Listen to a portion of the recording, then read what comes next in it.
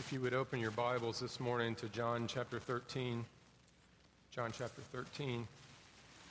We're just a few weeks until Easter. We're taking this time to look and examine the last week of Christ's life, the Passion Week. And we're going to look at just four aspects of who he is and what he did. Now, I was talking to a second grader this week, and I said, "What's your favorite joke?" His response to me was, "What do you call a camel with 3 humps?" Pregnant.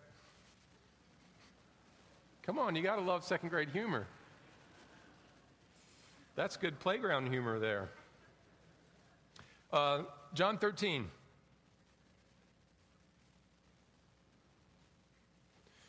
Last time we talked about Jesus was anointed, wasn't he, by Mary, and as she takes this very costly spikenard oil and she anoints him with the very best she has, her hair, her glory, according to Corinthians 15, preparing him for death, Judas jumps in and says, "Why are you wasting this?" And of course, Christ leaps as the great shepherd, protecting his sheep. And we talked about Jesus. Yes, he was anointed for death, but at the same time, we also see the shepherd's heart loving his people. And here this morning, we're going to see Christ as the servant, serving his people. In John 12, Christ enters Jerusalem as the king, doesn't he? The triumphal entry. And this begins what we know as Passion Week. John 13 to chapter 17. His public ministry is over now. He's in the upper room with his disciples, and he's preparing the disciples for the cross over the Passover meal. Now, this is Jesus' third public ministry Passover. And for the first time, he's the head of the feast that we see. And he's offering to them the sacrificial lamb. This is the only sacrifice, amazingly, we ever see Jesus, the sinless one, making the day before he goes to the cross. Now, the disciples are arguing in the midst of this, who will sit at Jesus' left and who will sit at his right? Jesus then stuns them with how he responds to their bickering. So let's just read John chapter 13. Now, before the feast of the Passover, when Jesus knew that his hour had come to depart out of this world to the Father, having loved his own who were in the world, he loved them to the end. During the supper, when the devil had already put it into the heart of Judas Iscariot, Simon's son, to betray him, Jesus, knowing that the Father had given all things into his hands, and that he had come from God and was going back to God, rose from the supper. He laid aside his outer garments, taking a towel, tied it around his waist. Then he poured water into a basin and began to wash the disciples' feet and to wipe them with the towel that was wrapped around him. He came to Simon Peter, who said to him, "Lord, do you wash my feet?" Jesus answered him, "What I am doing you do not understand now, but afterwards you will understand." Peter said to him, "You shall never wash my feet." Jesus answered, "If I do not wash you, you have no share with me." Simon Peter said to him, "Lord, not my feet only, but also my hands and my head." Jesus said to him, "The one who has bathed does not need to wash except for his feet, but is completely clean. And you are clean, but not every one of you." For he knew who was to betray him. That was why he said, "Not all of you are clean." Let's pray for our time this morning.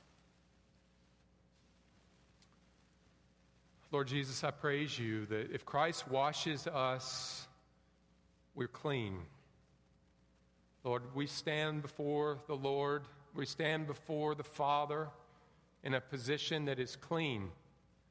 Some of us coming from the dirtiest of backgrounds, having broken the law with thought, word, and deed, and continued to do so in extraordinary ways.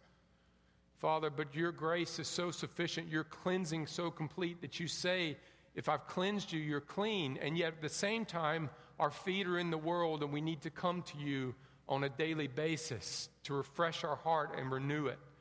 God, show us your glory. Show us the greatness of Christ as one who has cleansed us when we put our faith in Christ Jesus, and one who continues to clean us as a father does his children, longing for that close relationship. Use your word, Lord. Penetrate our souls today. Give us enabling grace. Transform us. Let us know your fathering and your love today. It's in Jesus' name I pray. Amen. You know, actions often speak louder than words, don't they? Right? Often actions convey a more powerful message than words do, which reminds me of a farmer who was stuck in the middle of the road with his donkey. And the farmer's going down the road and his donkey wouldn't move anymore and he had to be somewhere. So he's yelling at him, he's screaming at him, he's giving him all the bad language he knows to try to get this donkey up and going. And the donkey would do nothing. He just sat there. And the man was utterly frustrated. Well, a second farmer comes walking down the road and sizes up the situation and says, do you need help? The first farmer says, well, I've been at it for a couple hours. I can't get him to move. I don't know what you could do that I couldn't do, but yeah, go for it. The second farmer just goes over to the ditch, piddles around for a second, and pulls out a big club. He comes back, looks at the donkey straight in his face, and like he would with a baseball, just whack right between the eyes. Then he just backs off, drops his stick, and with a quiet voice says, come. And the donkey gets up and starts moving. And the first farmer said, how did you do that? That's amazing. And he said, yes, it is. But before I did anything, I got his attention first, didn't I? You know, and that's exactly what we see here with Jesus, with his disciples. Christ's actions get our attention sometimes more than his words, especially in this situation. In John 13, Christ has his last full night with his disciples. You can think it'd be a pretty incredible time. He wants to teach his disciples many things before he goes to the cross. What he would do, what it all means to be his disciple, the Holy Spirit coming. Mark and Luke both record that the disciples, what are they doing in that upper room? They're bickering. They're arguing. Who's going to be the greatest? And in the midst of their arguing who's going to be the greatest, it says he loved them, meaning Jesus, to the end. He stepped down then from the head of the feast and assumed the position of a servant, taking their dirty feet into his hands, and with his sacrificial love, he washed them. Almost like that farmer taking a club, whack, right between the eyes. In other words, in the midst of their pride, their jealousy, and their sin, Jesus showed his love to them, which for his disciples, he says, it's to the end. Often Christians feel like, and sometimes I feel like, and you probably do as well, that Jesus' love for me, his commitment to me, has an end. All Christians have tested that love through their wanderings, turning away from God and having cold seasons of the heart, seasons where, like the disciples, we are in hot pursuit of making our name great. And amazingly, if Christ has adopted you, if you are a born-again Christian, the Father's love for you has not cooled in the slightest degree. The fire of God's love still burns as bright for you as it did when you first professed your love for him, because he loves his Son, and you're joined to his Son. So here's our main idea that we're going to talk about today. Jesus loves his disciples to the end. That means you. That means me. Jesus loves us to the end. Okay? To the end of what, Rusty? Well, there's two things we want to see with that. First is, Jesus loves you to the end of himself. So if you're taking notes, that's point one. Jesus loves you to the end of himself.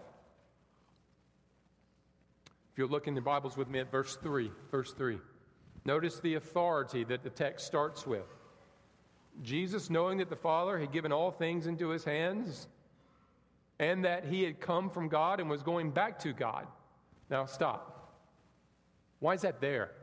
This is a story of Jesus washing his disciples' feet. Why does it tell us about his authority and where his authority had come from? And the answer is, it's affirming the power and authority of God that rested in this foot washer's hands. One who is about to take the dirty feet of his disciples into his hands, and on the cross take the dirty feet of all the believers in the world onto his body, is also one who has the power of all things in his hands. In other words, this one has the power to really cleanse you. Do you see that? You see, that's the reason he's starting here, telling you his authority. Now, notice where Jesus is. He's at the head of the table. The Passover feast, they're all sitting around a low table. They'd be leaning on pillows. Jesus is serving the feast. Luke 22 describes it like this. There arose a dispute amongst them as to who would be the greatest, or who would have the most privileged seat at the table. And Jesus says, "He who is greatest amongst you, let him be as the younger, and he who leads as he who serves. For who is greater, the one who's at the table or the one who serves?" Now, you would think there would be a reverence, right? You would think there'd be a reverence to taking the Passover, Thanksgiving, all that Jesus has just raised Lazarus from the dead. No. What are the disciples doing? They're arguing like your children do at a table. Who's going to sit in the position of the honor at the left and the right at the feast? They wanted to be honored. They wanted to be recognized. They want to be great. And Jesus says, "For who is greater, he who sits at the table or he who serves?" Now, when the feast began, the host would take the cup. There'd be 4 cups, the cup of wine, and he gives thanks for the whole last year. And then he would wash his hands in an offering or a bowl of water, a sacrificial bowl, and then he proceeds. Look at verse 4. Look what Jesus does. He rose from the supper and laid aside his garments. He took a towel, girded himself. After that, he poured water into a basin and began to wash the disciples' feet. So he rose from the supper. They're all sitting around. He goes to the basin where the servants would go, and Peter is there somewhere. He takes a towel and he girds himself, which means he covers himself like a servant or a slave with a towel. And they've got to be wondering, what is he doing? And then he takes water and he pours it into the basin. And he starts with Peter. And instead of washing his hands, which might have been expected, the clean part of the body, he became their servant. He kneels down and he washes the dirtiest part. Remember, he just said, who is greater, the one who sits at the table or the one who serves? Now, there's 2 amazing messages here. First, I am here to serve you by washing your life from the dirt of sin. Like verse 4, all things are given into his hands. The salvation of man had been given into his hands. Christ came to serve by taking the dirty hearts of the world into his hands and washing them. Second, by declaring the servant to be the greatest, he is also declaring his own greatness and saying the greatness of God is about to be shown to you and to the world. Not only is my greatness going to be seen in serving you, but you are about to see the glory and the greatness of God because he is going to die on the cross. The only way to clean the world. through a once-for-all sacrifice of God himself. They were shocked. They were humbled. And like Jesus says, they wouldn't get it until the other side of the cross. Actions speak louder than words often. So what is Jesus telling them about his love and us as well? In a small town up north, there was an example of sacrificial love I want to tell you about, and it's a fairly well-known story. You might have heard it. We're two brothers. And these brothers one evening went out to play after dinner.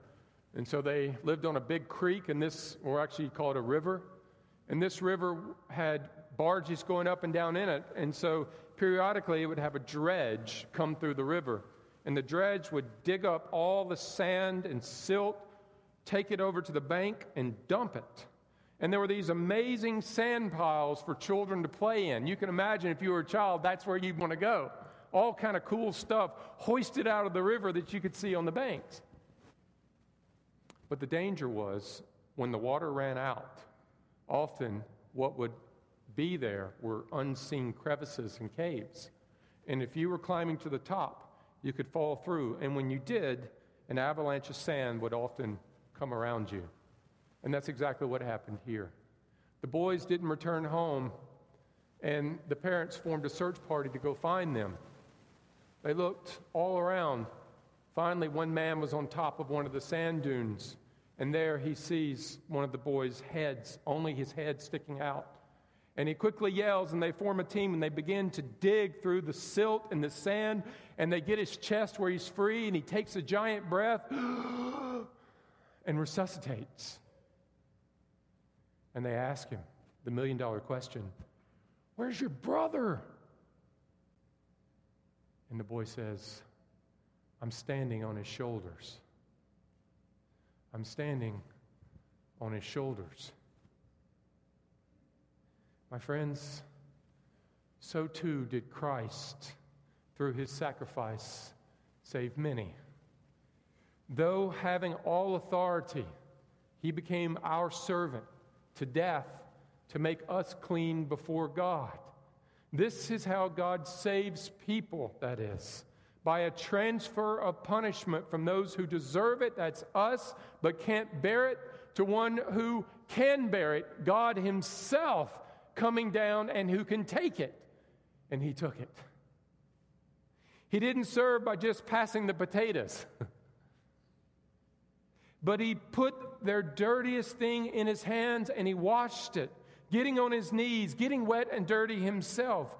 And he tells us in verse 15, "I have given you an example that you also should do just as I have done for you." So the example is this: wherever you sit at the table, in Dothan, Alabama, or Headland, or wherever you're from, whatever authority you might have, whatever titles, accomplishments, positions, you are to serve people in such a way around you that they are humbled and shocked at how you love them and how you care for them. Why? Verse 16, "The servant is no greater than the master. We are servants of the master foot washer." We serve people even in the dirtiest and most rejected of places and people to point them towards a Savior who takes the dirtiest of lives and in his hands and by faith washes them and makes them clean, fills them with his Spirit, adopts them, and the way we serve them shows the glory of the Savior who serves them. Point 2. Jesus loves his disciples to the end. End of what? The end of himself. Second, Jesus loves you to the end of yourself. Verses 6 to 10. Verses 6 to 10 in your Bibles. Years ago, in the Hebrew world, a man would go to a feast. If you were coming to the Milton Hilton for a feast, our house, and you lived years ago, you would arrive in your best garments, right? And you would look spiffy. But there's one problem: your feet. They would not be so spiffy. They would be dirty.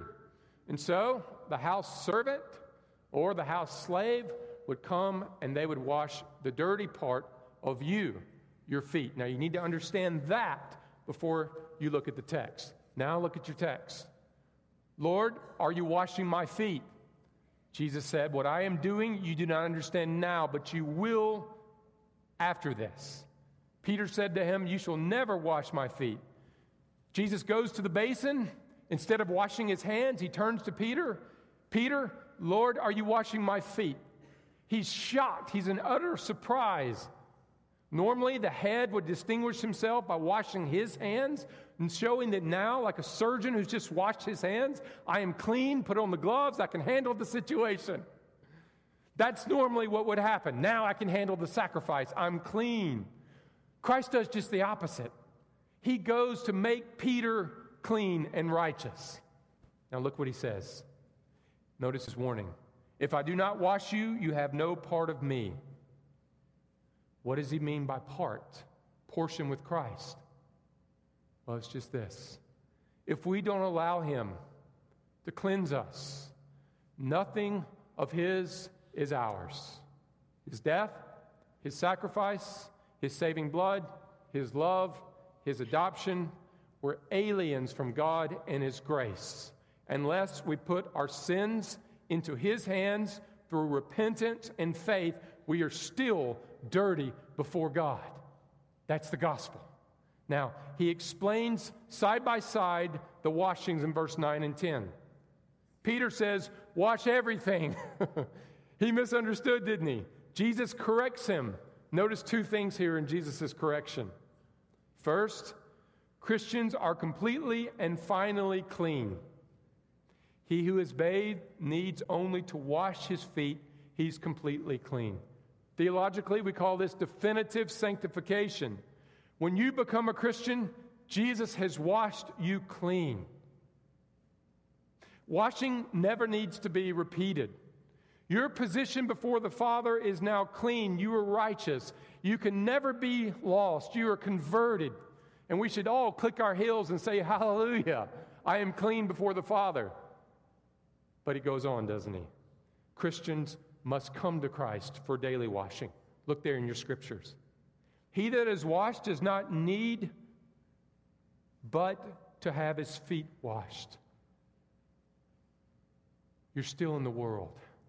You still have a sinful heart. And like a person walking through the mud with no shoes, you still collect dirt on your feet, which daily needs to be brought to Christ to clean. Sin has a deafening, drying, dimming effect upon your heart. It just does. And the longer we stay away from Christ in terms of communion and worship with him, the dirtier our feet get and the dimmer we feel, isn't it, spiritually? And so we need to come to him daily and worship, placing our dirty feet into his hands, asking him to wash them and change them. And what we find is a new closeness in our relationship as he does that. How do I daily get washed by Christ in his word? How do you do that?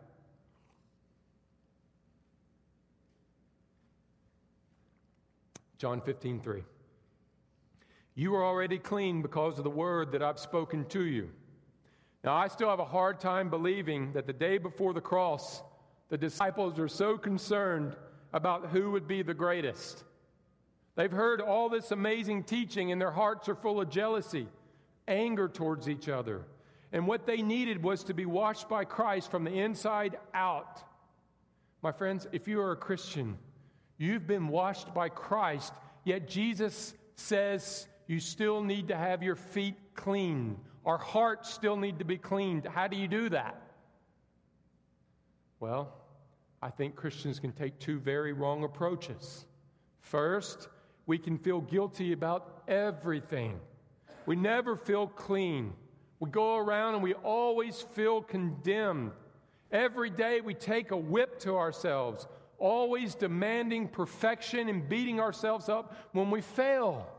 Is that right? But on the other hand, sometimes we grow real comfortable with dirty feet. So we never deal with the sins in our lives, and we become blind to it, and we can become distant from Jesus. The Spirit unlocks God's Word, and the Word reveals the heart. Let me just read to you John 16:13. The Spirit will guide you in all truth. Listen, before we open the Word, before you come to worship, before you have time in prayer, I want to encourage you, pray the Holy Spirit would reveal the truths of your heart. In other words, reveal the dirt that's there. And guess what? As you read the Word, it begins to be revealed what's in our heart. Word and Spirit showing us what's in our heart that's distancing us relationally, not positionally, from Jesus. And then through Word and Spirit, as you see it, then you're able to come to Jesus with it and say, Lord, I see what's bringing a relational distance. Would you take my pride? Would you take my anger and wash it? And He does. And that's when we begin to experience amazing joy in our relationship with Jesus. How do we think and live this? How do we take this from our heads to our heart? And we'll close with this.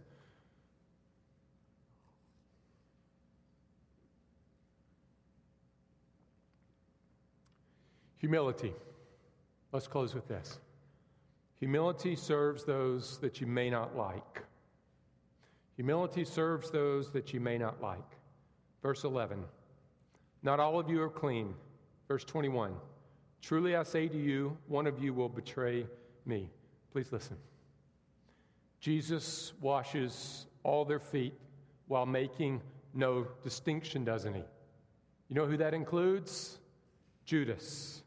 We know this because at the end, when He says, one of you will betray me, the disciples looked around because they were uncertain who He's talking about.